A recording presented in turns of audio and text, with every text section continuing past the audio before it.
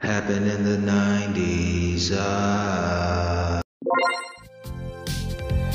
Matt was the fat kid, Steve was the black kid. Life wasn't always great, but you know what was? The 90s.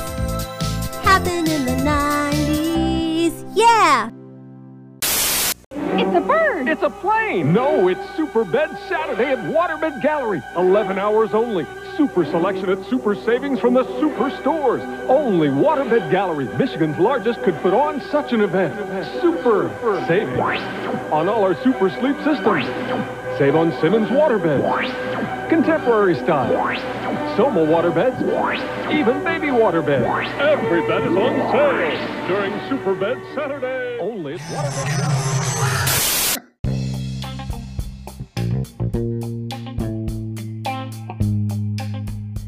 But man, I want to give a shout out to Jim Brown and Tina Turner. They passed away since the last time we recorded, man. Jim Brown, more than just and I should change my background while I'm trying to give them propers, man.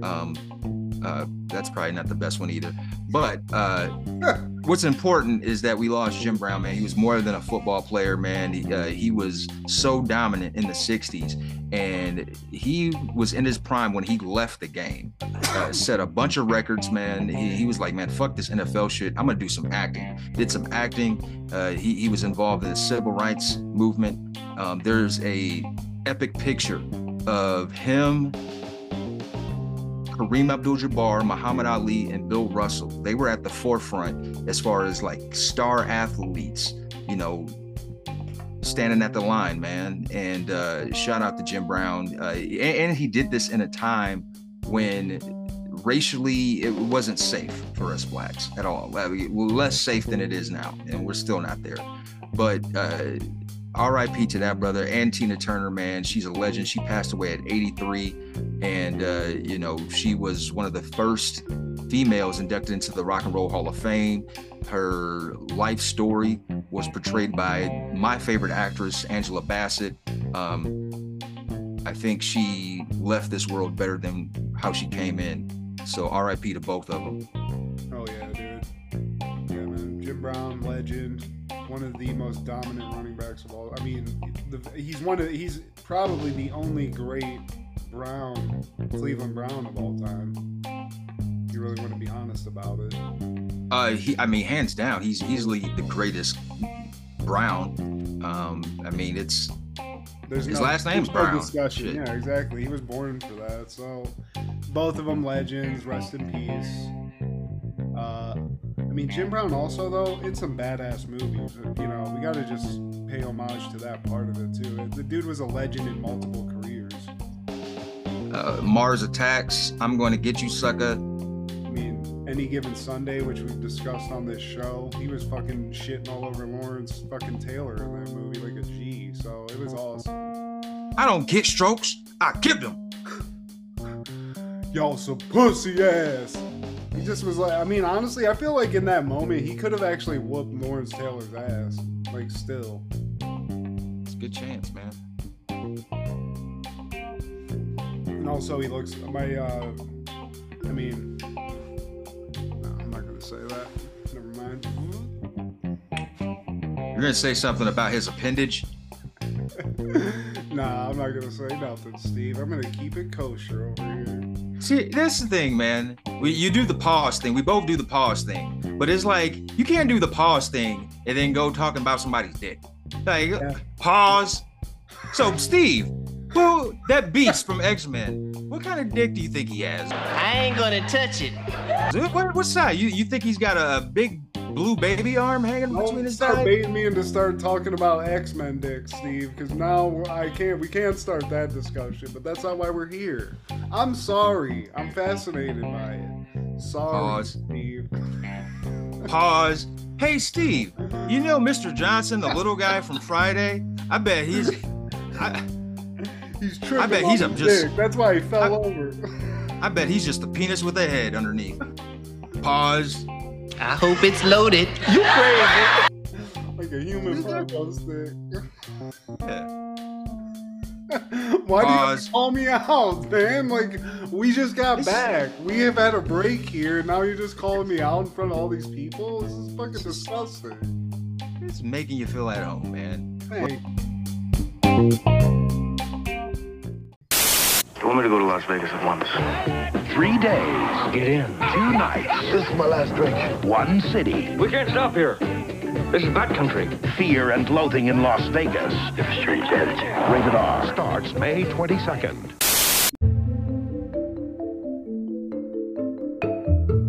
Hey, boys and girls, this is Steve G and Mad G with Happened in the 90s, a show where we talk about what happened in the 90s. So get out your Teddy Grahams and your Jodeci cassettes, because later on the drive home, I called her mom from a payphone. I said I was the cops and your husband's in jail. The state looks down on side of me.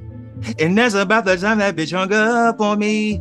Nobody likes you when you're 23 and are still more amused by prank phone calls. What the hell is call ID? My friend said I said act my age. What's my age again? What's my age again? Is that a UFO? I mean, are you the secret member of Blink 182, Steve? I tried out. You did? Okay. Yeah. It's too black. Yeah. In Midwestern. Yeah. Well, today, my friends, we're talking about all things June 1st in the 90s. Starting off in 1990, Frankenhooker premieres. A medical student sets out to recreate his decapitated fiancée by building her a new body made of Manhattan street prostitutes. Yes, you heard that right. Directed by Frank Henenlotter, starring James Lorenz, Patty Mullen, and Louise Lasser. Actually, no, it was starring Frank Henenlotter. But the description, you get what's advertised. We get a Frankenhooker. I like that. I feel like this is a cult classic, Steve. I think this is something people like, maybe even in a joking way, but people are enjoying this. Yeah, and early in the movie, the man, he's engaged, him and his fiance, they're celebrating, they're having a party, and the fiance, she gets just destroyed by this lawnmower. Oh, she gets destroyed by a lawnmower. Yeah, so he becomes a recluse. He's down in the dumps. He's living with his mom, and unbeknownst to his mom, I guess she never checks his room or checks the garage. He's been harvesting her body parts. And what you see behind me is one of her eyes. It's ridiculous. You have to smoke copious amounts of marijuana to make it through this. I could do that, though. I could do that. I'm into it. Because it's one of those so bad it's good. You know, there's some joy in seeing this. And Bill Murray actually co-signed on this. He actually enjoyed this movie, man. I don't know if they paid him to say that, but I mean, this looks like a nice like 80s, 90s, just crazy, almost like one of those trauma movies that Lloyd Kaufman makes that are just wacky, over the top horror movies. So I almost feel like I've seen this in my day, but probably anything about hookers and, you know, put a hooker in it, I'm in. So, and the man is turning crazy. Like, he's having dinner dates with her severed head. He kept all her body parts. And like I said, his mom, I don't know how this is getting past mom. Maybe she just thinks her little boy is just an angel. She's just sweet, but never do. Like Dahmer's mom, you know? She was just like, this guy's into some shit. I don't know. He's my boy. I love him. And you don't get to see Frankenhooker until about an hour into the movie, man. It took this film 12 years to make. Wow. A whole decade and some change, man. I like that they were just like, we're finishing this. I wrote fucking Frankenhooker. We're going to finish this movie. Whoa. And yeah, so he's in his lab perfecting his craft or whatever, and he's trying to figure out like, how do I get her to like come alive? Oh, I'm gonna kill prostitutes. How am I gonna kill prostitutes? I am going to make friends with the local drug dealer / pimp, and I'm gonna, rub elbows in that crowd and get some crack from him. I'm gonna get some crack, and I'm gonna make a super crack. So not only is he a he's just a mad scientist. He can make super crack, and that's what they call it on here, super crack. And he can put bodies together.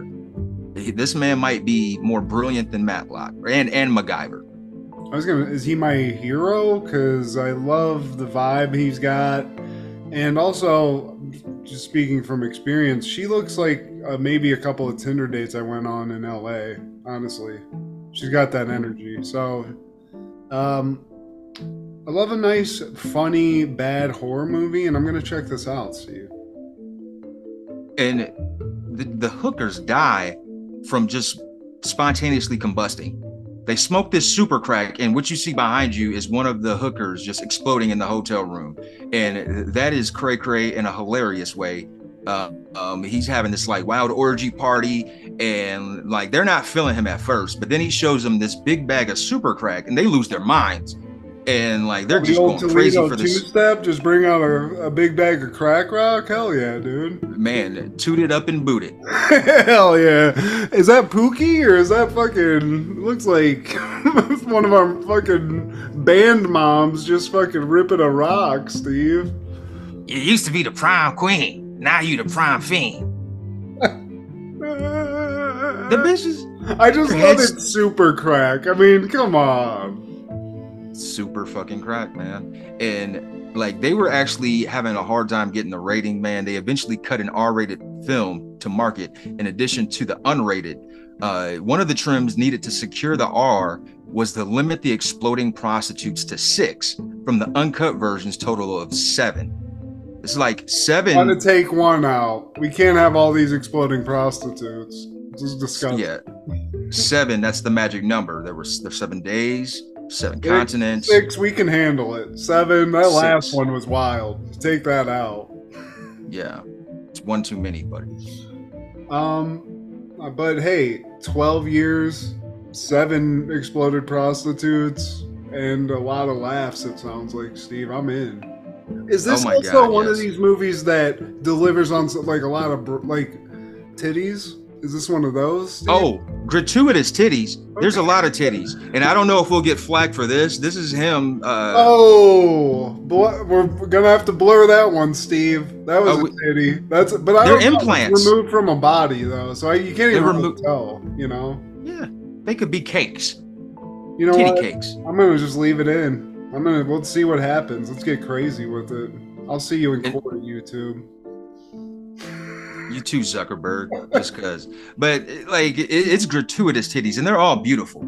This movie is laughable, but you get some treats, some very tasty treats, man. Some delicious titty nibbles. Oh, baby, it's not like they couldn't even put sapphires on screen. That's a titty nibble. But you know somebody who probably never seen Frankenhooker in their life? I don't know, Steve. Who? Probably Arnold Schwarzenegger. 1, because he's Arnold fucking Schwarzenegger, and 2, because his movie Total Recall came out that same day, June 1st, 1990. Legendary. Arnold Schwarzenegger must figure out what's real and what's fantasy after a memory implant goes awry in this futuristic sci-fi favorite, directed by Paul Verhoeven, starring Arnold Schwarzenegger, Rachel Ticotin, Sharon Stone, Michael Ironside, and Ronnie Cox.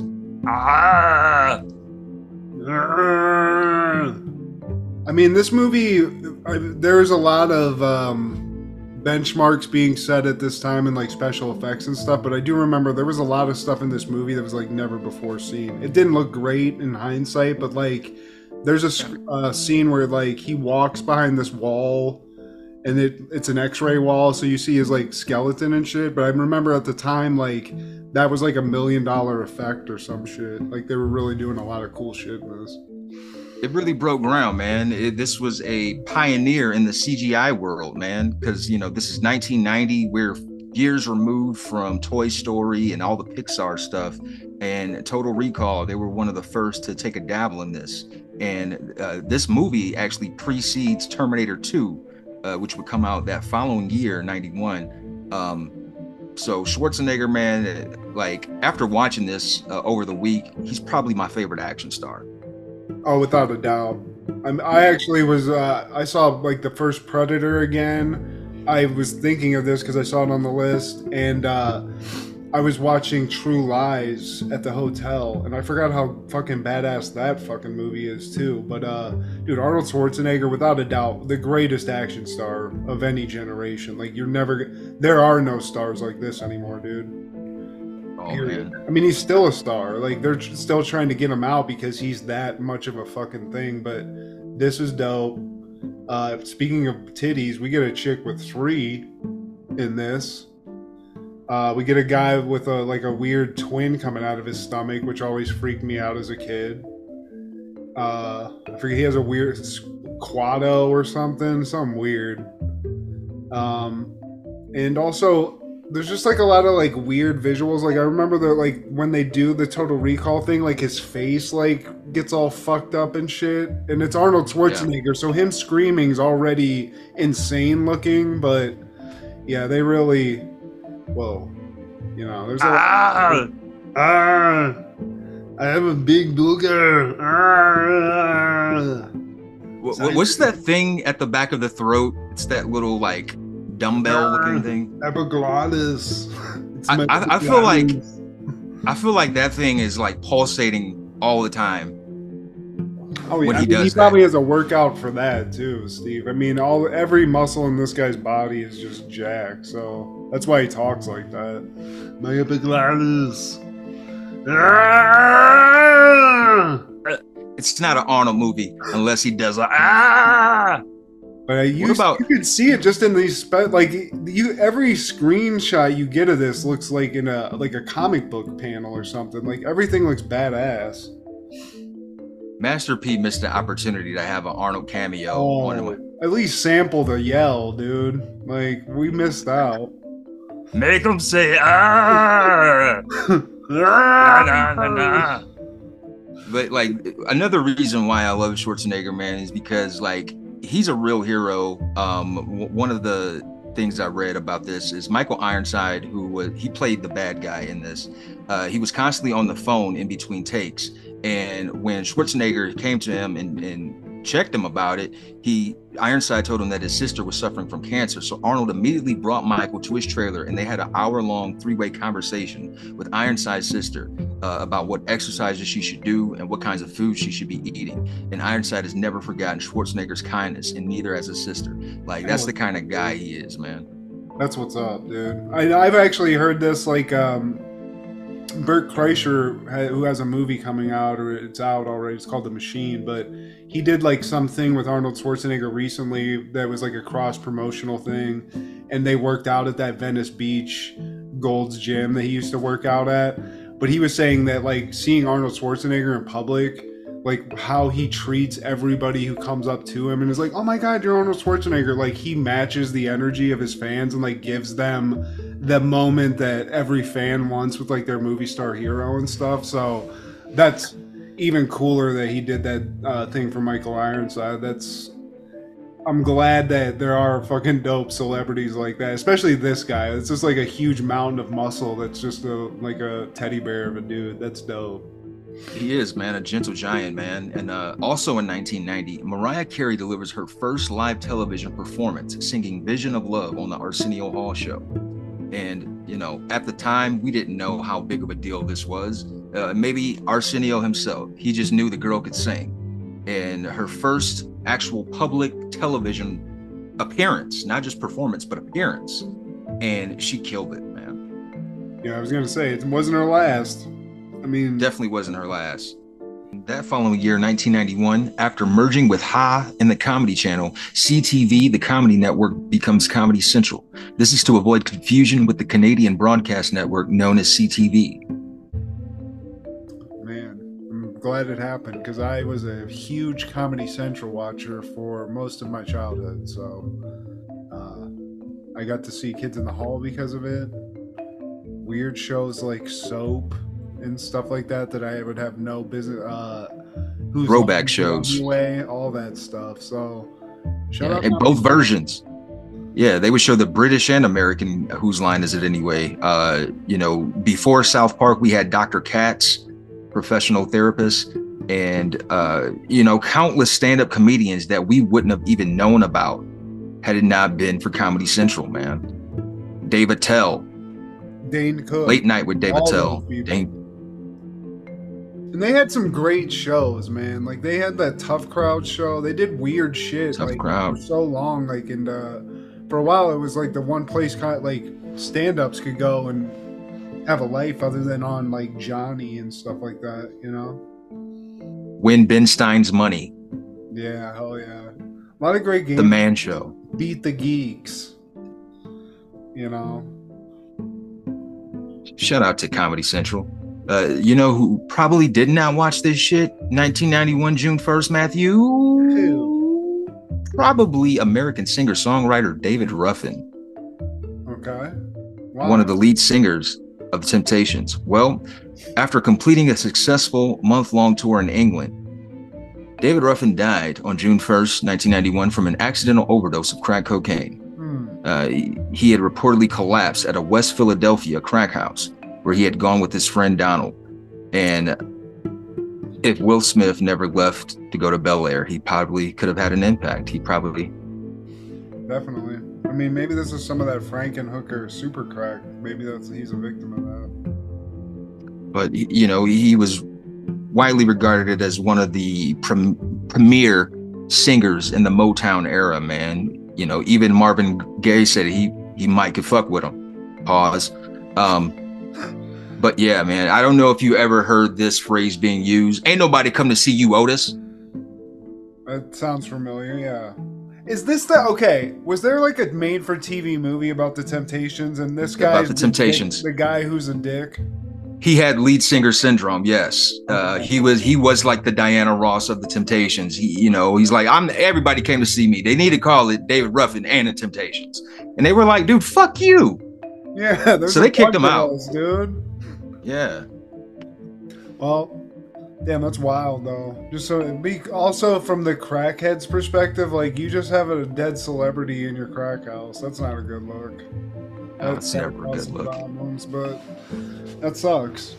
I do remember that movie, and I remember the guy who played him, and he's in a lot of movies, and he's always the angry guy. Leon? Yeah, Leon, dude. He's always that dude, but he's a good actor. Shout out to Leon. Yeah. Thank you, Bounce. In 1992, Stanley Cup Final, your Pittsburgh Penguins again, just like Jordan, just like Drake, they went back to back. They beat the Chicago Blackhawks 6-5 for a 3-1 series win, their second consecutive. It's becoming like almost like a broken record at this point. Mario Lemieux, we've talked about him more than the great one. And this is a decade when the great one, he was doing his thing too. But that Mario Lemieux, I don't know what to do.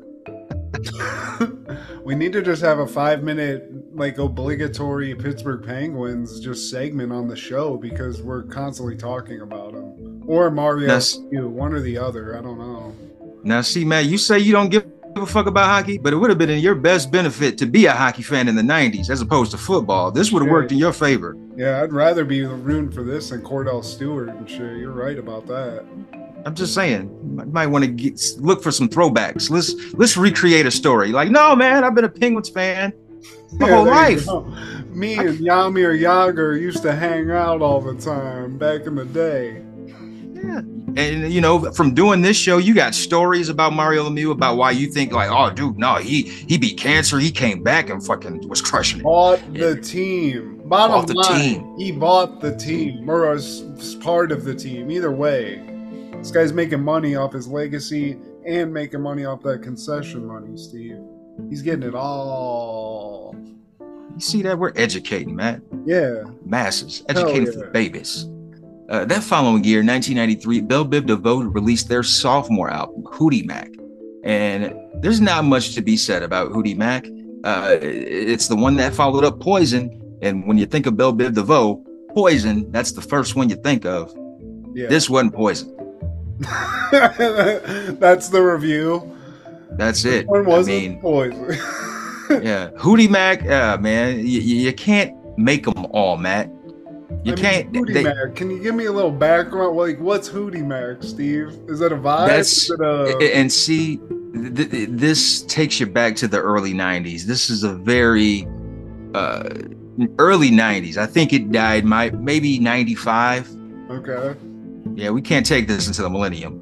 Goodbye, We Hootie Mac. can't. Belle Biv DeVoe, you gotta hang back. You can't make it to 99, buds.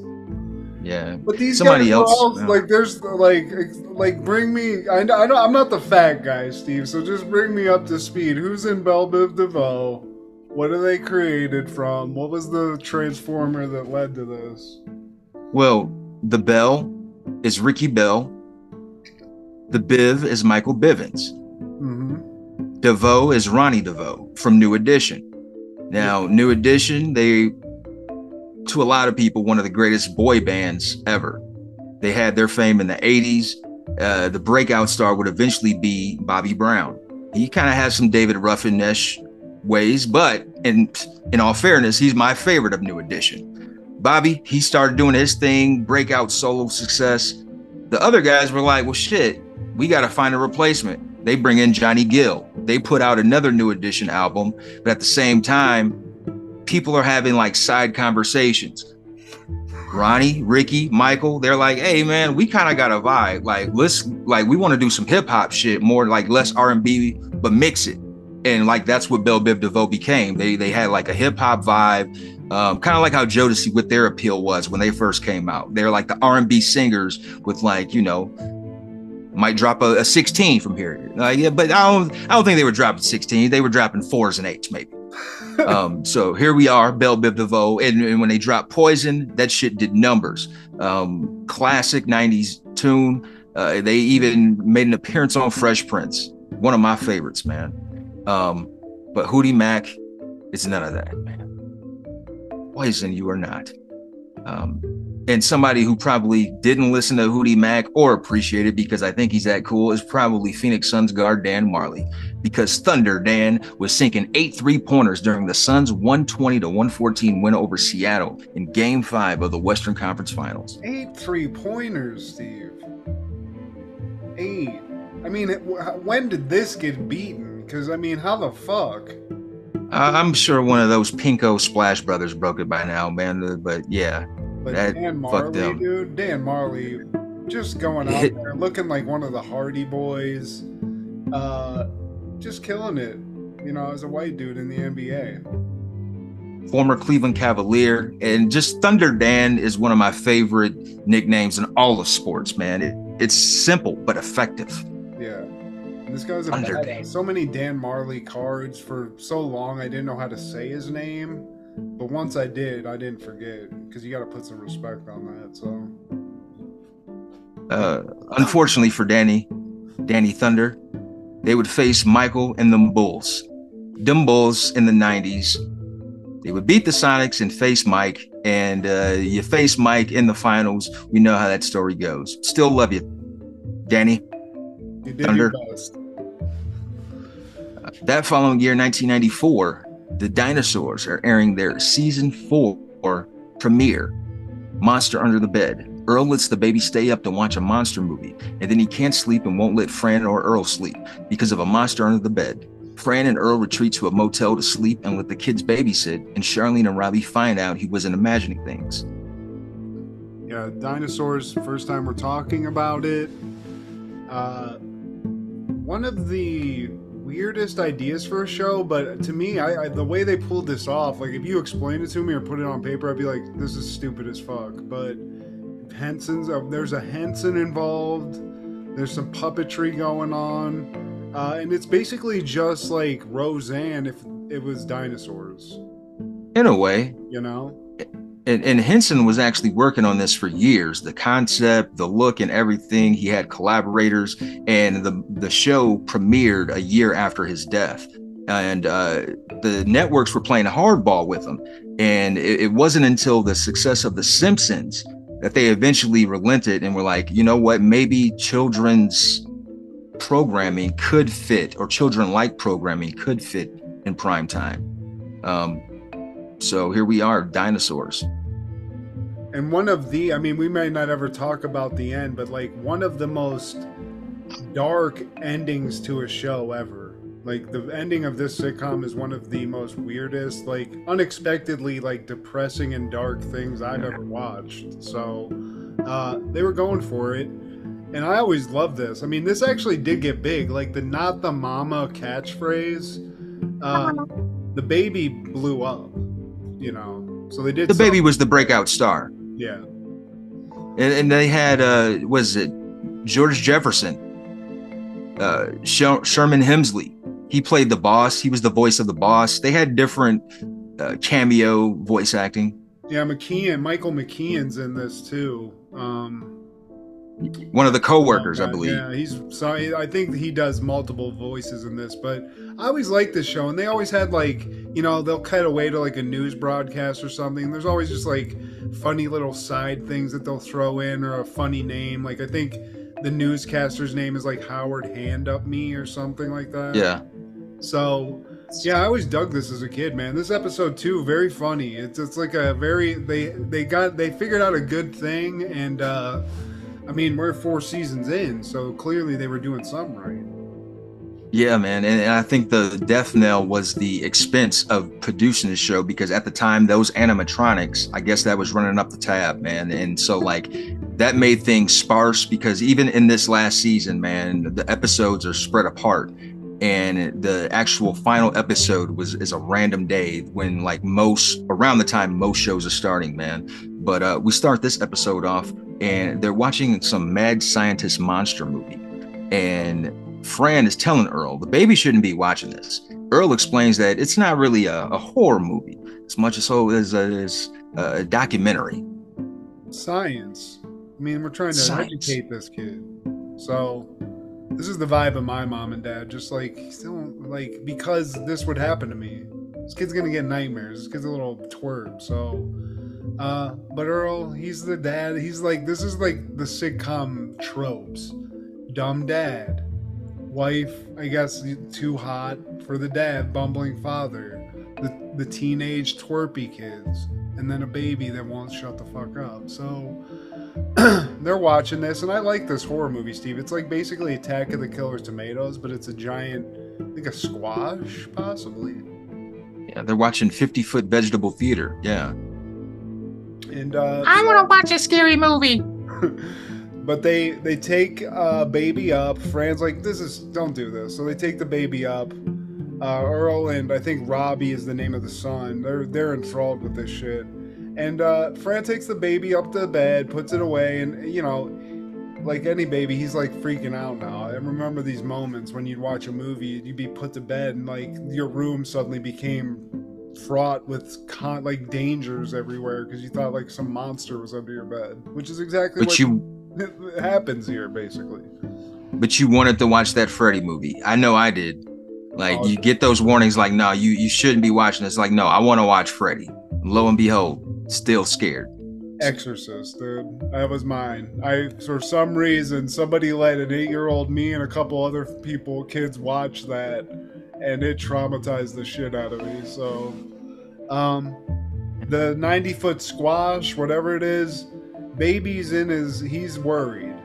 He's yelling. He's telling his parents there's a monster under the bed, so they come running, and of course they're like, no, there's no monster. Just, you know, we're gonna stay up with you. We're gonna chill with you. Everything will be fine. And they do that. They stay up all night. The baby finally goes to sleep, but it's like 8 a.m. and now the day's got to start, so they're exhausted.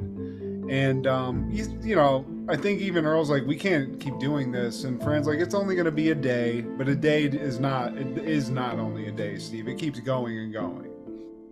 Yeah, they keep falling asleep on the kitchen table, and eventually they figure an idea to just go to a hotel. Let's go to a hotel at least for one night, have Robbie and Charlene babysit. So they get the kids to do that, and not too long after they leave, the baby again calls for mama.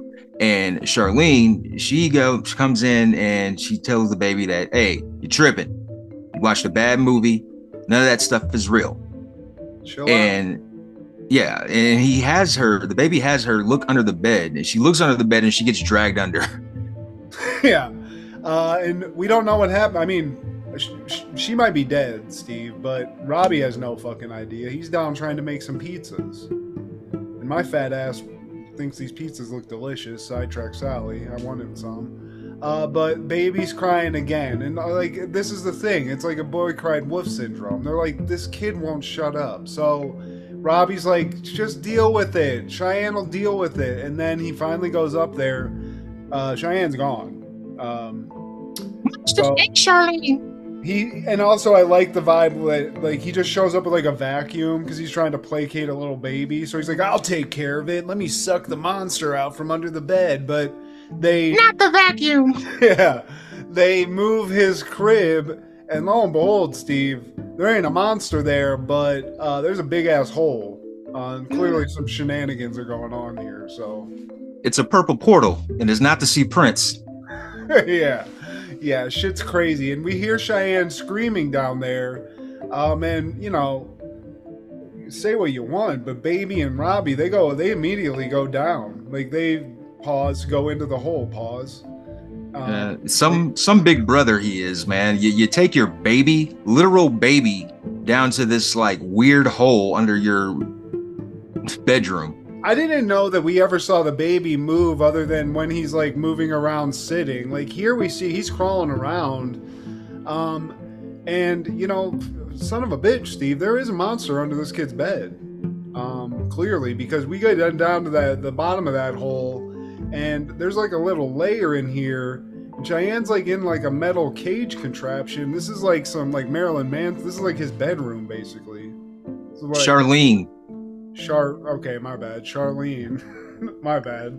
Charlene's in a cage. And there's no monster there though. So, you know, I don't know what this guy's vibe is, but he's clearly not worrying about some shit. Yeah, man. And like the way she's describing the person is like, you would think it's like some huge ogreish. Yeah, I don't like, know. Oh my god, he has big claws and he's got big teeth. And then he shows up and it's just like some fat ass. It looks like an old grandpa thing. It looks like the germ from the Mucinex commercials. It looks like Rocco had a turtle friend. Remember Rocco's Modern Life? It looks like that if he was like in garbage for a couple of decades. Yeah. Filbert? Hell yeah. And he has no teeth, he's got no claws. He's just surly and old, Steve. He's been smoking that dinosaur meth.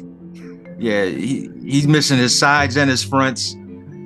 That super crack killed me. No, he just is pissed off, Steve. So, you know, they've left these kids in charge. Everything's gone to shit. Robbie gets captured. I don't know really exactly how, but he gets captured.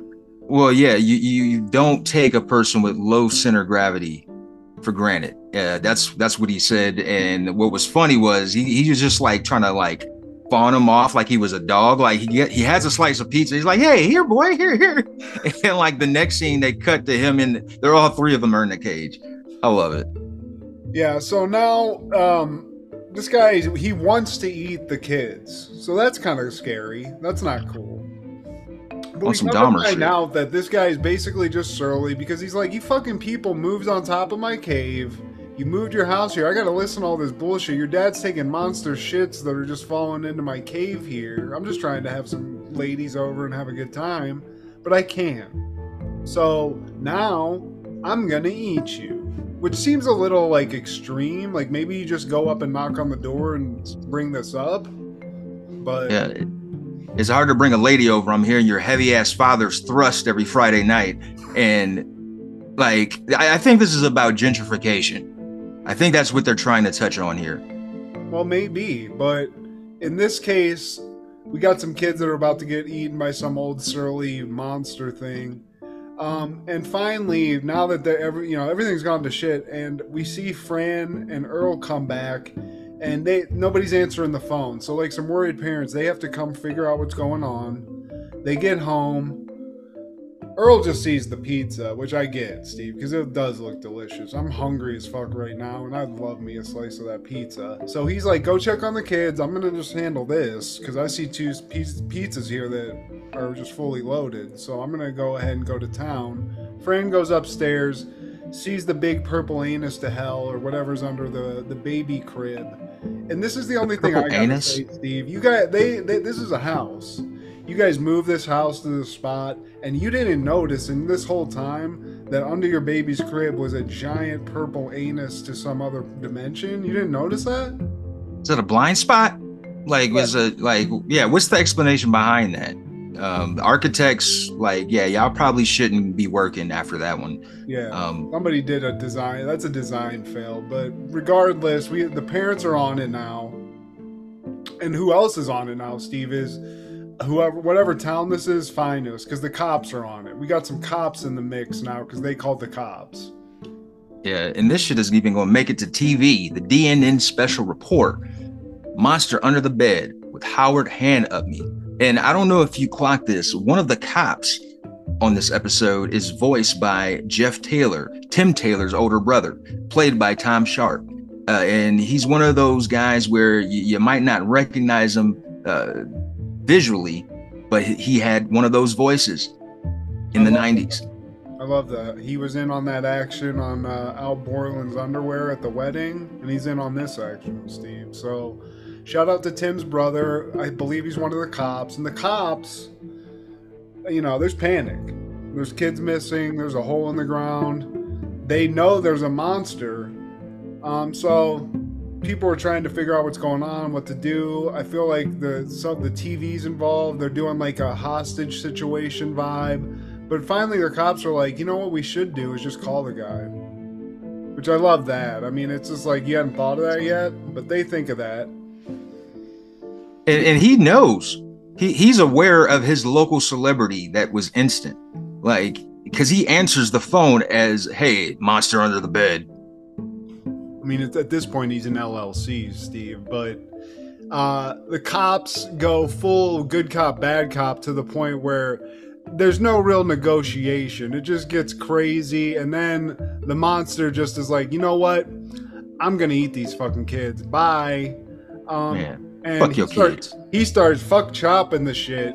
I'm just throwing it all in the pot. We're getting this, speed this up, but I'm going to marinate that baby with carrots. Yeah, and everything comes to a screeching halt, Steve, in the world when this magical commercial comes on with just the perfect jingle, and it stops everyone dead, and everyone in mass just starts singing this jingle, Steve. Was it written by Uncle Jesse and Joey? Because it's a hit.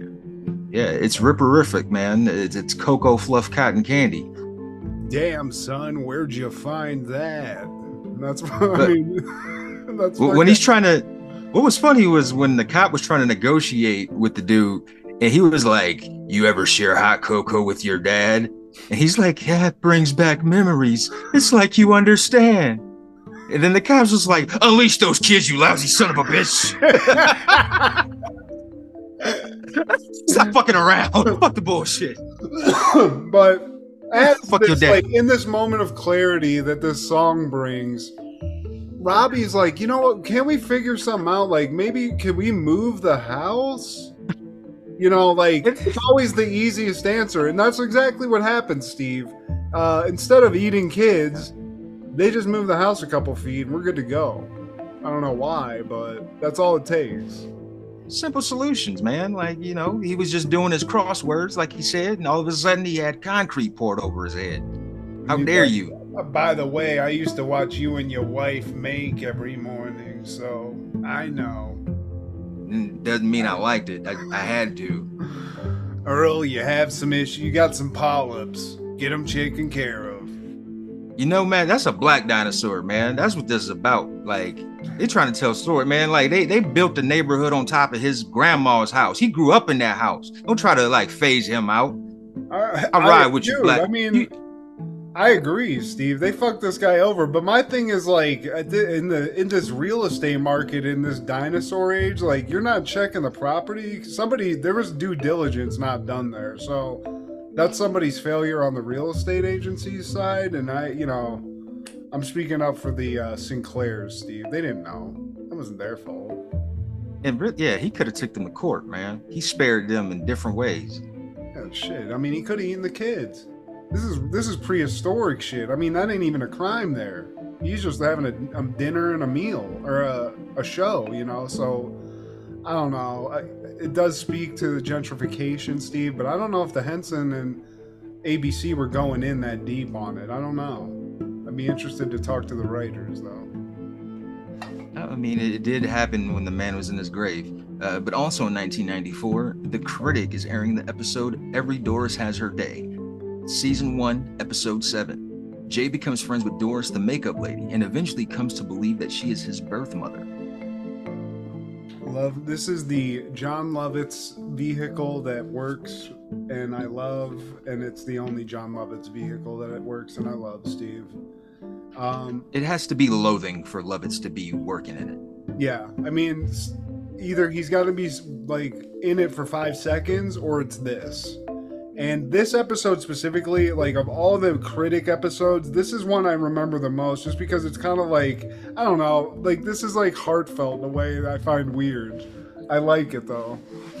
Yeah, because he's an orphan and she's old, you know, so they don't really have family, or the family that she had is probably dead or close to it, and you know he was adopted.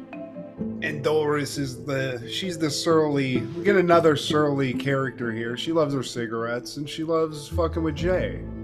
But in the beginning, Steve, we also get a 90s call out for Howard Stern when Jay reviews Howard Stern's End, which looks like a winner to me, honestly. Any of you girls want to take your bra?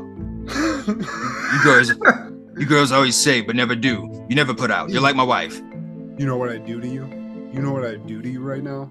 So Howard Stern's End is not gonna win any awards, but Jay has on somebody who, like a star of it, Sir Roger something, who's like a thespian, and he has this guy on to interview him, and his interview question is, why in the hell did you do this? Which I love. He's holding their feet to the fire, Steve, so I love that. Yeah, as he should. And backstage, the guy, he offers him tickets to his retelling of Hunchback of Notre Dame. It's called Hunch. Yeah. And so Jay, he's like, hold on, I have to have a conversation with my assistant. He goes into the other room and just starts having a fake conversation. It's like, you should take out that Sharon Stone. She's available. Oh, I'll see what I can do if she fits my schedule.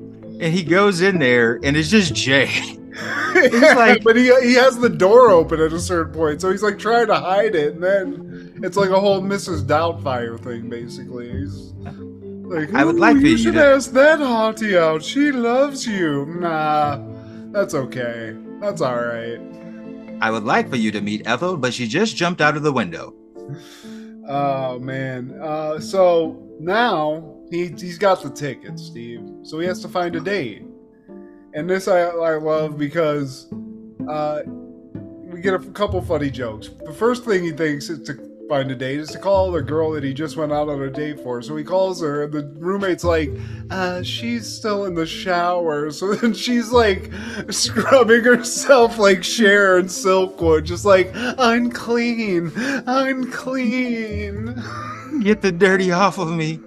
It's been 3 days since we dated. And then he goes to a health club, you know, because you can pick up some hot babes there, but he's in the jacuzzi bubbling away, but then they're like, wait, is that plugged in? And it's not. He's just farting in the fucking tub, Steve. Not a good look. Yeah, he's running the girls away from him, man. And so he throws a special episode on his show, Win a Dream Date with Jay. And the question was, who was Steven Spielberg's extraterrestrial? And he says, like, this for girls. His first caller is a guy. Richard Dreyfuss. His only caller, honestly. Yeah. His only. So he has no option. So, you know what? He's like, you know what, Doris? Let me take you out. So he takes his hairdresser out. And, you know, that's really the last. It's like taking your mom. You know, it's really... He says that. You're old enough to be my mother, so you're fat enough to be my car. Doris comes. She looks like she's going to prom as an old woman. But they go into this show, Steve, and first of all, this is the experience of going to see. I actually, me and Kendra, I think I've told this on this show before, but we went to see a theater production in LA because Kelsey Grammer was the star of it. But we didn't know what it was about, and it was stage theater. So invariably when you go to this, if you're a normal person, you're looking at your watch the whole time, and you're trying to figure out ways to shit on what you're watching because it's awful to watch. So that's what happens here, and this is like a friendship burgeoning. They're sitting here watching it, and Doris throws the first jab, and she's just like, I shave for this? Yeah. And I think what Jay's like, I've got a hunch. This bites. And then a bell comes down. They have like a prop coming from stage that like rings his head. He's like, Daddy, can I wear the jammies with the feet? And finally, after looking at their watches over and over again, the show ends, but not before Toyota gets like a nice product placement, which I love too. Like that's inevitably what's going to happen in theater is, you know, Shakespeare's going to be like, there's nothing like this delicious Pepsi when I'm trying to find my Juliet, you know, something like that. It's something cheesy like that, but they end the night, they end the show, they shit all over it, and then Jay and Doris just, they basically like start going on a date, which is weird. Yeah, she invites him in to her apartment, and I don't know why like he did this, but it looked like when her back was turned, he was going to like hit her. Well, it's because they're in New York City. She's living in like a huge palatial apartment. She says it's rent controlled and it's only $120 a month. And as she finds out how much it is, he's about to brain her and she's like, you're not going to steal my apartment from me. So that's why. Yeah. But I mean, $120, Steve. I mean, I might brain the bitch too, honestly, for that kind of real estate. You're going to be a millionaire. You were going to bash in my head and take over my apartment, weren't you? But this starts like a quick friendship between the two of them, and they like bond, and they start hanging out more. Really, I mean, they find out that they're friends. They hang out at her apartment that night, and funnily enough, the next morning, Jay wakes up like almost thinking that he's like had some sex, because he's like, "Who's the lucky lady?" Because he wakes up in a strange bed. But then he sees Doris and he's like, oh, Jesus. Oh, no. But I don't get that, Steve. Like, did he think that he was drugged and somehow, like, blacked out? Because he seemed pretty cognizant the whole night. Man, his line of reasoning and thought process is fuck, marry, kill, man. Good old Jay Sherman. Would you do it, Steve? Doris? Doris, man, she got to keep those false fronts in. She got. As long as those don't pop out, we're good. I mean, that apartment alone, Steve, you're living the good life. So, after that, you know, I think actually Jay even leaves the apartment and thinks, like, for a while that they have fucked. But then they get back to work. He sees Doris and he's acting all weird, and she's like, wait, you think we had sex? Like, I would not have sex with you. You're disgusting, or something of that nature. So he's like, whoa, thank God. And then this starts like the montage. Like, now they go to Central Park and they're like in a boat. They're in like singing with each other and stuff. And this is where I'm like, is he trying to fuck, or are they just friends? Because this seems kind of just buddies. Are you that desperate? Because you're hanging out with like an 80-year-old woman or whatever she might be 100 for all I know. She's the Highlander, Steve. Cigarettes. That's the key. And how do we get to him checking his like lineage? Because I don't know. The source I watched this from, it seemed like it was jumping. I might have missed it. Well, in this, like, they start hanging out a bunch, and through that, like, one of the last days,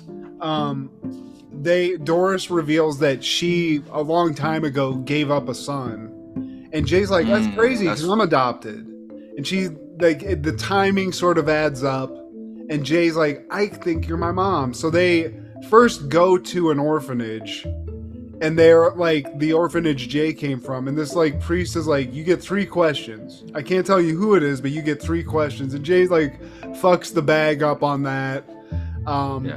And then they do a blood test, and as they do that, and then they go to work again. So Jay's sitting with Doris, getting his hair done. The boss, which I can't remember that guy's name, the boss comes in, and he wants Jay to give this great review for this movie he's doing with Arnold Schwarzenegger that's getting panned. It's a Dirty Dozen remake. Yeah, it's like The Expendables before that happened, and it's not doing well. He needs a good review. And Jay, he's obviously he wants his credibility not to be tarnished, so he's like, no. And I think Doris still stands up for him, and in the process, the boss is like, oh yeah, fuck you, you're fired. And Jay agrees if Doris can keep her job, that he'll give this movie a good review. And as this is happening, they also find out, just through the blood test, that they're not related. So, Jay basically just tells her, he's like, you know what, most people don't get to pick who their mom and dad is, but I'm going to say she's his spiritual mother. You know, she's his godmother, basically, and that's how the episode ends. They ride bikes in Central Park until Jay runs into a carriage and gets ejected from his seat. But we all need an old salty lady in our life, Steve. I'm realizing that you gotta have a surly old person to give you some perspective on what you could be living, and brighten your life a little bit by comparison. So, word to the wise for all you youngins out there. They are the voice of the voiceless. Shout out to B. Arthur. Somebody who probably didn't watch this episode of The Critic on June 1st, 1994, though, Matt, is probably Indiana guard Reggie Miller, because he was drilling a record 5 3-pointers in the fourth quarter of the Pacers' 93-86 win over the host New York Knicks in Game 5 of the Eastern Conference Finals. Is this the infamous one where he made he just scored 10 points in 0.5 seconds or whatever? Yeah. Buckets after buckets. And, this is when he was getting at Spike Lee. Spike Lee, this is around the time he was constantly up front row at Madison Square Garden. So him and Reggie, they would have a back and forth. And this is the series that started it. I was not as somebody who appreciated Reggie Miller enough as a kid, because we had Michael. So he was my go-to. But the fact that he was crushing it, I didn't realize at the time that Reggie Miller was such a vibrant shit talker as well. I appreciate shit like this, what you see behind you. Him fucking with fans and annihilating a team and just on their home court. Yeah, and living in the moment like that. I love that shit. When T.O. did that shit, I know you don't like it, but the Dallas Star shit, all that. I respect it. Exactly. And this guy's a legend. And he was that good. I mean, if there's anybody that's sort of got really screwed, there's a lot of basketball players that came up along, like Michael Jordan. He's one of them, because, this guy you wanted that fucking just nasty jump shot, Steve. You couldn't miss. And he had to be tough, man, playing against Mike. They were in the same division, Indiana and Chicago. And, around this time, when he got drafted, the bad boys were forming, so he had to face Detroit 4 times a year. And he had to just be in Indiana for a lot of his life, which is not really fun, His whole career. In NBA, you're not going to get a Reggie Miller in this day and age, man. He played his whole career in Indiana. And also, just speaking on the DNA family, his sister will body you up on the court too. So the whole the whole family's just living athletic greatness. And also Reggie Miller, really good at broadcasting too. I love hearing him talk about basketball and shit. Man knows it. Somebody else who could hoop was that Billy Ho. Billy Ho, played by Woody Harrelson. Woody Harrelson was arrested in Lee County, Kentucky, after he symbolically planted 4 hemp seeds to challenge the state law, which did not distinguish between industrial hemp and marijuana in 1996. And I've always respected Woody because of his activism for pot. So shout out to the dude for just being wholeheartedly into legalization. He lived it all. He unabashedly was smoking the shit and telling people about it before a lot of people were. So I love that. Because we had a lot of boomers still in office, in the Senate and all of that, who were from that reefer madness era, who thought, oh, smoke the reefers and you start microwaving cats. No, that is just a crazy motherfucker who was going to do that shit regardless. But Woody, man, you know, he used his celebrity and his platform to speak out against the shit. Like, no, you're stupid. Weed is actually awesome. Yeah, Woody, Willie, Snoop, Cheech and Chong, McConaughey, and those are my Mount Rushmore of potheads. And there's many more, but those It's a lot of heads. But yeah, I get what you're saying. But Woody, just to me, what I liked about him also is that he was like a very high profile actor. Like Willie Nelson, it's like nobody's gonna say shit to that guy. He's a legend. He's a saint. Yeah. People like rock stars are supposed to be wild anyway. But like he was in movies and shit, and I feel like at this time, like when he was doing things like this almost could have fucked his career up, which is weird to say because now weed's nothing. It's everybody smokes weed. So just shout out to Woody, dude. Annihilating it. Part of so many great 90s movies.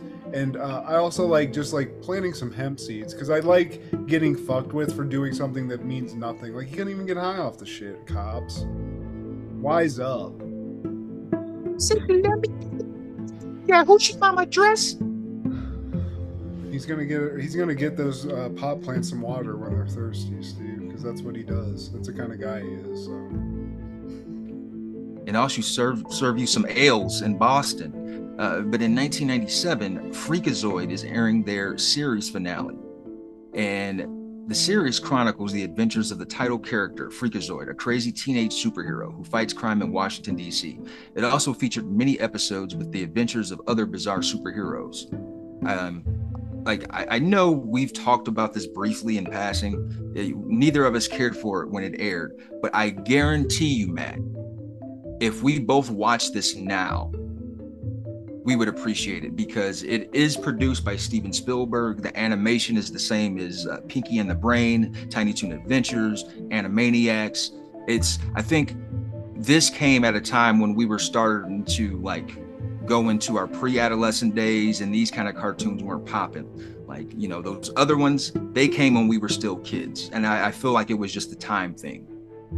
Yeah, and it's weird because we grew up with like shows like The Simpsons and like then cartoons, like adult cartoons started to become more popularized like when we were in high school. Because I mean, we watched Family Guy. I remember I was actually talking about this, funnily enough, just sidetracking. We drove past your grandma's old house on Echo Junction, and I was like, I remember watching Family Guy for like the first time with Steve in the living room of that house, whenever that was. But I definitely remember doing that there.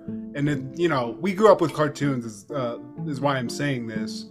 And I don't know, there was like a weird cutoff when we were growing up, or at least for me personally, where I was like, I can't watch cartoons anymore. I gotta watch like cool stuff. Cartoons aren't cool, but they were. And then like in my 20s, that's basically just all I watched, high as fuck on a couch, you know. So it's a cycle, and I think like, you know, it's kind of like Futurama. Didn't appreciate it at the time, didn't care to, just didn't have time. We already invested in Simpsons, and we already stopped watching that. But I think Freakazoid is available on one of the streams, man, and I'm going to check that out. Well, I will say that's a great sales pitch, though, because the one thing I did not know about that I'm probably you did say this when we brought it up previously, is it's a Steven Spielberg joint. So if you put that there, I'm going to check it out. Even, you know, hopefully it's good, but, like, definitely that'll bring me to the party. So maybe I will. TBD on that. And why I think we're both, that's one of the reasons, but I think we'll appreciate it is because they're pop cultural savvy. Like his other cartoons that we did watch, Tiny Toons, and they would make like pop cultural references from time to time. And I'm sure they do that on Freakazoid. I love when cartoons do that. Hell yeah, dude. Well, I'm in. But somebody who probably never watched Freakazoid, especially on this day on June 1st, 1997, is probably LA Dodger Wilton Guerrero, because he was swinging the bat, Matt. The bat broke, and it revealed a cork. I always wondered about this shit when you heard about it. Like, what does that do? I know, what is the mechanic, what is the scientifics on that? Does that just make you hit it further, I guess? I mean, it has to. Like, I don't think they're doing it for the... Corking, dude. Who who corks a bat? Who's the cork guy? You know? Yeah. Is it some Who's the culprit, right? There's some guy like in some lab someplace like, yeah, hold on 1 second. Some guy some like greasy like Guido dude in the underworld. Like that's his thing. Doesn't sell drugs, doesn't pimp hoes. He just corks bats, and he has top of the line, state of the art corked He'll get bats. you anything, Louisville Slugger. He'll cork anything. He'll cork one of those off-brand Walmart bats if you want him to. He's sick. Your kid's still playing in that tournament this summer? Yeah, man. We'll have him on TV, man. He'll be hitting them out of Fenway. You think your heroes don't? You think Babe Ruth didn't have a cork in his bat? You stupid fuck. He bought from my great-grandfather. So what was the like? What happens when you get caught, Steve? You get suspended. You owe a shit ton of money. And Wilton Guerrero, he's the brother of a more popular Vladdy. I've heard whose son is actually he's his brother. And he ain't got Vlad bread. I don't think his career. There was a cut all on cork bats, Steve. He fucked up the investment, and then he got caught. Shame on you. But yeah, you pay a hefty fine, and that's what he's known for mostly. He played in the league for about a good 6-7 years, which is the average for run of the mill guys. Back in the game, like did he come back after that and recover? He came back. This? Okay. Yeah, he came back, but I mean he's known more for this, and it made it bad because he hit a blooper, and he's like kind of hesitant to run because the bat broke, and so he's kind of like. He's like collecting it, like no. I don't want this to go. I don't want all those shards. It's sharp. It's dangerous. And so the ump saw this. He was like, something about that whole deal he did. Like, let's look into that. That's a cork. I knew it. I could smell it. Okay, well, shame on you, dude. Shame on you. You got caught. Vlad had to fucking pick it up. I wonder if he had a cork in his bat, Steve, like his big old brother. Like, no. Let's not do Vlad like that. Vlad, he's a Hall of Famer. Yeah, and his baby boy is in the game. But in 1998, Scott Weiland's public problems with drugs continue when he is arrested in New York after buying heroin. Man, that guy just. I remember this was the broken record of the '90s, Steve. Talk about a guy who just couldn't pick it up. Like I knew more about this than the music, and the music is great, but this was what like led me. Like, who is this? Scott Weiland? Like, damn, he's doing all this shit and he's not dead. Like, he loves this shit. Who Sex Pistols? Yeah, like, and it was like every 6 months, be like, Scott Weiland's recovering. They're about to do a new a tour, and then a day later, it's like Scott Weiland's found in a puddle of piss outside the Chateau Marmont in L.A. Just doped the fuck out. And I started listening to Stone Temple Pilots, and it's like, man, this dude can sing. Yeah, maybe I should try heroin. What was the other band that? Because remember, he did something right before he died. That was like a new thing, right? Yeah, I think that might have been a super group with other members of other bands. Velvet Revolver, yeah. I believe. Was that Slash's project as well? Yeah, Slash was in it. It had Duff McKagan from Guns N' Roses. Dave Kushner. So yeah, man. And I love Slash. Scott Weiland, dude. This guy was real, like you said, super STP. Yeah. That was a '90s fucking band that everybody loved, and this guy was like the quintessential rock star that other people like live long enough to maybe like just get out of this, but he was just couldn't. Like, I guess heroin was that good to this dude that he just could never give it up. So, or crack or whatever the fuck. Man, R.I.P. to that man, dude. His music, man, is still here, and as long as this podcast is around, nobody will forget. But in 1999, various artists released the soundtrack to Austin Powers' The Spy Who Shagged Me, and it had a lot of all-stars. Madonna, The Who, R.E.M., I know that's a band you don't care for, Lenny Kravitz, Green Day. Okay. Quincy Jones even, man. I don't recall the soundtrack being the banger-filled thing, but people shit on this movie.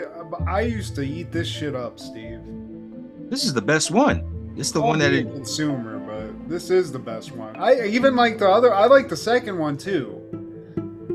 This is the second one. Okay, was this the one? Which is the one with Beyonce? That's the last one. That's Goldmember. That didn't happen in the 90s. Okay, my bad. This one is the best one, and Austin Powers as a whole, I'm into it. It was like it was another like this is coming at the end of the goofy comedies, the spoofings, and this was filled with fucking SNL. Like Will Ferrell's, all the side characters that were in this made the movie. This is the one that introduced us to Mini-Me, Vern Troyer, man, R.I.P. And we get a decade of Lorne Michaels impressions, like as Dr. Whatever Evil, like it's just Lorne Michaels. So this was a huge thing, and yeah, I'm a consumer. I love blockbusters and summer movies, so every summer that these came out, I was just eating this up. I love me some Michael Myers back in the day. Nothing wrong with him now. He's just been kind of silent lately. But also in 1999, True releases The Crime Family. And that is the, I guess you could say, supergroup of Master P, Silk the Shocker, and C Murder. And they formed True, spelled T-R-U. And this is a double album, The Crime Family was. Over an hour, as you could imagine. But just like a lot of No Limit albums, it's features from everybody just about in the camp. I mean, honestly, Steve, True, a double No Limit album of like a supergroup, I didn't even know this existed. I feel bad. It's solid. It's not 5-star, but the fact that you're going to get No Limit artists, like various artists, and some of them like I really like. Even Snoop has a cameo with Charlie Wilson, Uncle Charlie. So, you know, you get that No Limit sound, that New Orleans, you get some Mystical on it, I'm assuming. Mystical shows up. Is he there? Mystical might have been locked up around this time because I don't believe he's on it, but Mr. Servon, Mia X, Magic, Fiend. Yeah, well, I'm just going down the list, man. But yeah, sorry. But in 1999, also on that same day, Blink-182 released their third album, Enema of the State, and that is their breakout album. That's the one with What's My Age Again, All the Small Things, Adam's Song, and the whole album is 35 minutes and 17 seconds, man. And this was kind of like an introduction of pop punk. You know, punk songs are all about 2 minutes, just about 2 or 3 minutes, and you know, it's a mix of that. It's got the punk element because the songs are short, but there's melody. So it was really hard to classify them as punk. Yeah, I was like, you know, pop something, but I always just kind of like these guys because they showed like some sort of sense of humor in their videos and stuff. You know, the music is whatever. This was never, I don't like punk music that much, and this was only in my like view because it was so prolific. Like it was all over MTV. A lot of our friends listened to this, and it's not bad. This wasn't like my cup of tea really. But this album in particular, somebody we knew, there was one person of separation between you and somebody that had this CD. So, like Matt's palette for punk, this is probably the most, like the furthest you will go into that realm of punk. Some 41-ish. This, you know, there's no FX punk because those were the people like. But I didn't really even like explore that too much because it was never my.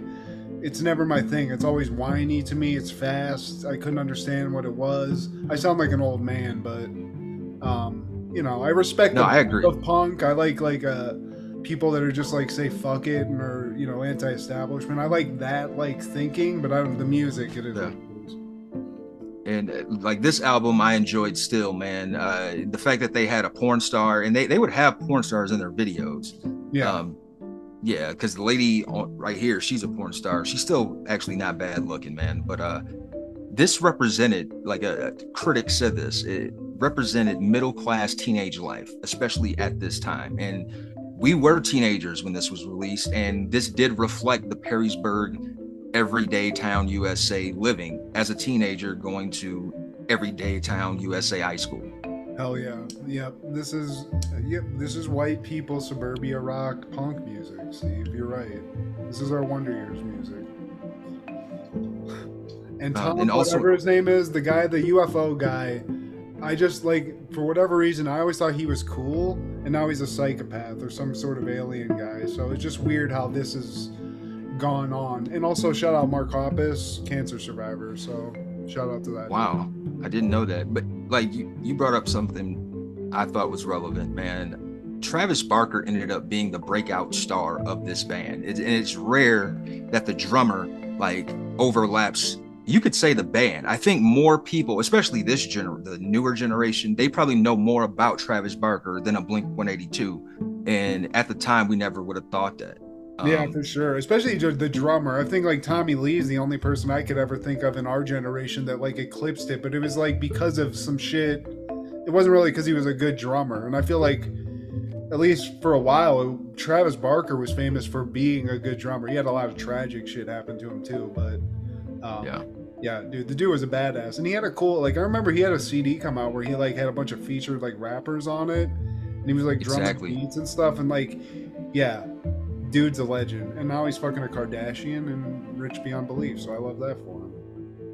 And I mean, just collaboration, man, like branching out into other genres, because like he's done work with MCs, with rappers, man. So yeah, shout out to Travis. And also in 1999, Dido, I always call her Eminem Lady. She releases her album No Angel, and she's from the UK, and I know her from the song with Eminem. Tears come falling out my mind, and it's like it all be great. It's a picture of my world. That's my shit. You know what's weird is that when I saw this on the list, I actually confused Dido with that weird. It was like Norwegian girls. There was like two of them, and it was like a weird, almost like lesbian like singing group.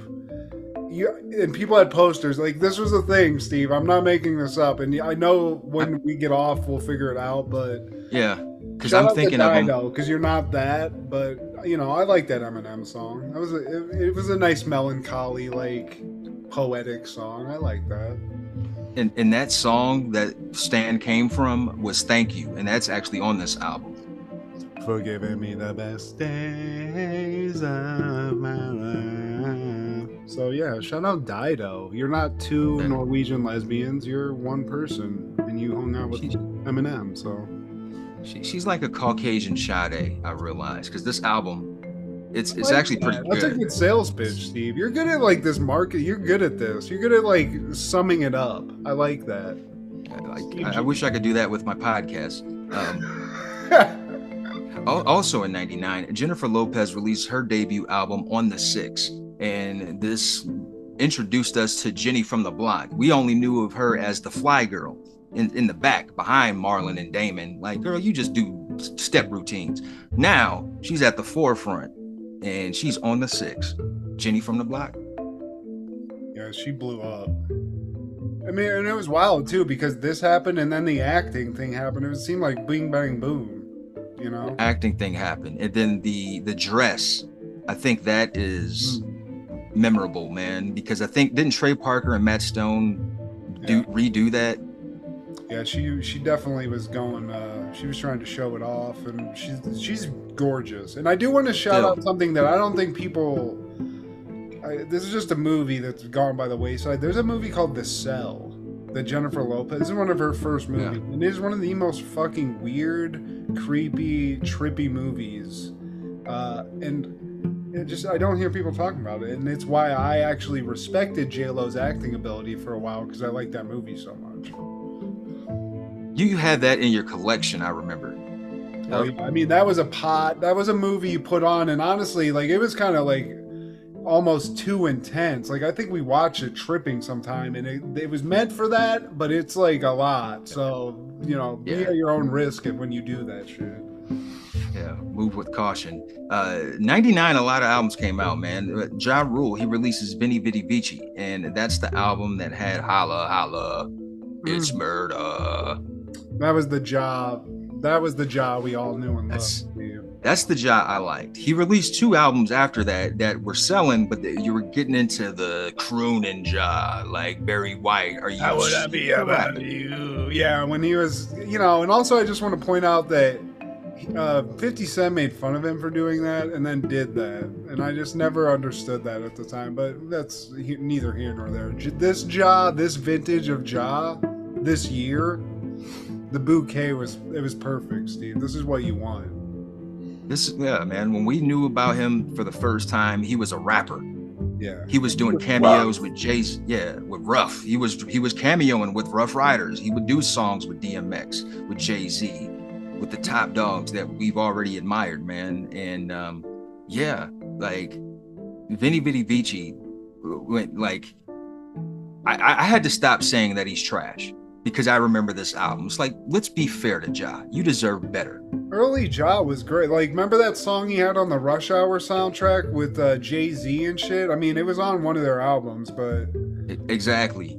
The dude was fire, and he was like, he tried to act. He tried to get into that game too, but Ja Rule for a while was setting the world on fire. So he didn't suck. He just veered off into some shit because, he also had Ashanti. So probably just wanted to hang out with her for, and, I would have done it too. I'd start singing. Fuck it. Can't blame him. Shout out to Ja. And also in 99, the peer-to-peer file sharing network Napster is launched, and the music world will never be the same. Gay. It was so awesome. When we were in that pipeline, Steve, when it was vintage this and LimeWire, when you could get anything. You could type in just a name or even porn titles, anything. You could get it, anything. Little comedy sketches, little radio, like Howard Stern episodes, anything. It was glorious. I loved it. The self-education that we went through to download these files. What is compression? Uncompress? Well, shit. I know now. Yeah. How do I do this? I remember being it was like a daunting thing, but within this is one of the things where we all learned it immediately. Oh, how does that work? Oh, now I have 1 million songs in my hard drive. This is fantastic. And then the burning, and then the CD burnings, and then the little businesses that happened in high schools because people would burn fucking movies onto CDs and all that shit. I mean, we lived in a great time, Steve. Piracy. The 2 for 5s. Just unlimited piracy. I love it. I got Soul Plane and Baby Boy for $10. Word? Yeah. Watch this home? All of it. Yes, please. Man. WrestleMania 1 through 5? 99, dude. The albums, we get Napster too, so then we could steal all these great albums that were coming out. I mean, Jesus, thank you. Well, Sean Fanning, man, you are a martyr. Fuck what Lars Ulrich has to say. But any callbacks, honorable mentions, or switcheroos, good sir? Just shout out to Dinosaurs, because I love this show, and I love the weirdness that we were getting in the 90s, where people were like, you know what we need? Roseanne, but it's puppets and dinosaurs. Fuck it. Let's try this out. And it works so well. So let that be a lesson to people out there creating shows. Maybe someday we'll do it. Stop making remakes and make something weird, because maybe it'll work out like this, because this was a thing, Steve. Not the mama, suck a dick. We don't have that anymore, man. That was seen on t-shirts. They would have that on buttons. Not the mama with the little baby's logo. I mean, shit, eat my shorts. People were we were getting catchphrases where it was a whole fucking, it was create a wave. So there's just none of that, and it's cool to watch these. Even the Critic, dude, it's like a cartoon. Why make this? I don't know. It's just fucking, it's funny and weird. It's a way to spoof Hollywood in a weird way, so I love it. How about you? In 1996, I overlooked that when Woody the bartender was getting arrested for hemp seeds, Tom Holland was born, the English actor, 1996, man. Happy birthday to Spider-Man. Tom Holland, dude. The perfect Spider-Man. Sorry, Toby. I like your movies more, but Tom Holland, I gotta give it to him. I've liked everything that kid's done in Marvel movies, so shout out. It took me a while to let go of Toby. It took me a while, man. We're still, you're probably going to get more, Steve. Who knows? But Toby, I love you, but Tom, you're killing it. Keep it up. Yeah, shout out to the Get Pussy crew. And June 1st, 1998, Raw is airing And Vince, it's funny to me that he's still doing the narration of Raw. Like he'll start out like, oh, in the last episode, and then he even like talks about himself in the third person, like because this is the time when him and Austin are starting their feud, and he's like, yeah, he did this to Vince, to Mr. McMahon, and like, dude, this is true. You're talking like you're the ego, the Vince Mr. Burns liking this. Like, what the fuck, dude? And it's only funny in hindsight because like what we know now, but like he was still doing this in '98. And Val Venus has a match, and I found this funny, man. He remember when he would like be on the microphone before his match, like the bell would ring, or no, before the bell would ring, he would say some shit. This time he says, "Hey, I'm not happy to see ya. That is a gun in my pocket, and this gun shoots no blanks. Ooh." And then, like, right after that, he just goes into laying into the opponent. Like, you gotta see it, bro. June 1st, 98 Raw. Just for that match alone, man. And also in the end, Stone Cold is doing commentary, and he's sitting next to Vince. And I just found it funny when he said, "You ain't worthy of kissing my ass." I love it, dude. He got to say that to his boss, dude. I love that. And Nitro, that same night, Goldberg faces La Parka, and he hits 94-0. This is when we're doing our count to 100. La Parka probably did a weird jittery dance that I used to love. I love me some La Parka. Coming out with the chair, fucking love La Parka, man. Oh yeah. And Goldberg is somebody we really have not talked about a lot yet, but that's probably going to change here in the coming days. Yeah, we'll get to it. I mean, he's going to get his due. He's a legend. Yeah, please like, share, subscribe, and comment. Please tell your favorite stepmother to holla. Listen to Crushgasm every Wednesday and B3F podcast with Joey and Steve with Amanda and Wade. This is Steve G and Mad G, and happened in the 90s. Hello, ladies.